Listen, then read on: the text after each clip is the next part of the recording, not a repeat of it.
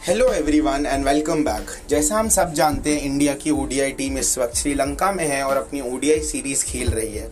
India का दूसरा ODI match आज शुरू हुआ है 3 PM ऑनवर्ड्स। लेकिन इसी टाइम पे इंग्लैंड में जो इंडिया की टेस्ट स्क्वाड है वो एक वार्म अप मैच खेल रही है, वो भी अभी थोड़ी देर पहले ही शुरू हुआ है।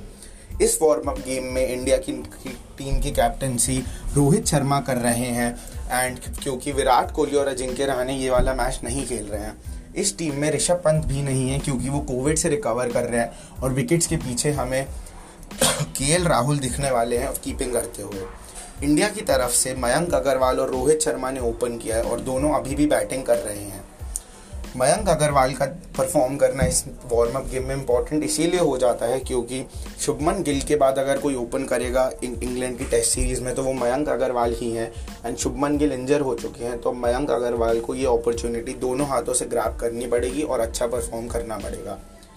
विराट कोहली, अजिंक्य रहाणे ये मैच नहीं खेल रहे हैं, लेकिन बाकी सारे प्लेयर्स ऑलमोस्ट हमें दिख रहे हैं इस 11 में। और अपडेट्स के लिए हमें सुनते रहिए और हमें यूट्यूब और इंस्टाग्राम पर भी फॉलो करें। Thank you for listening.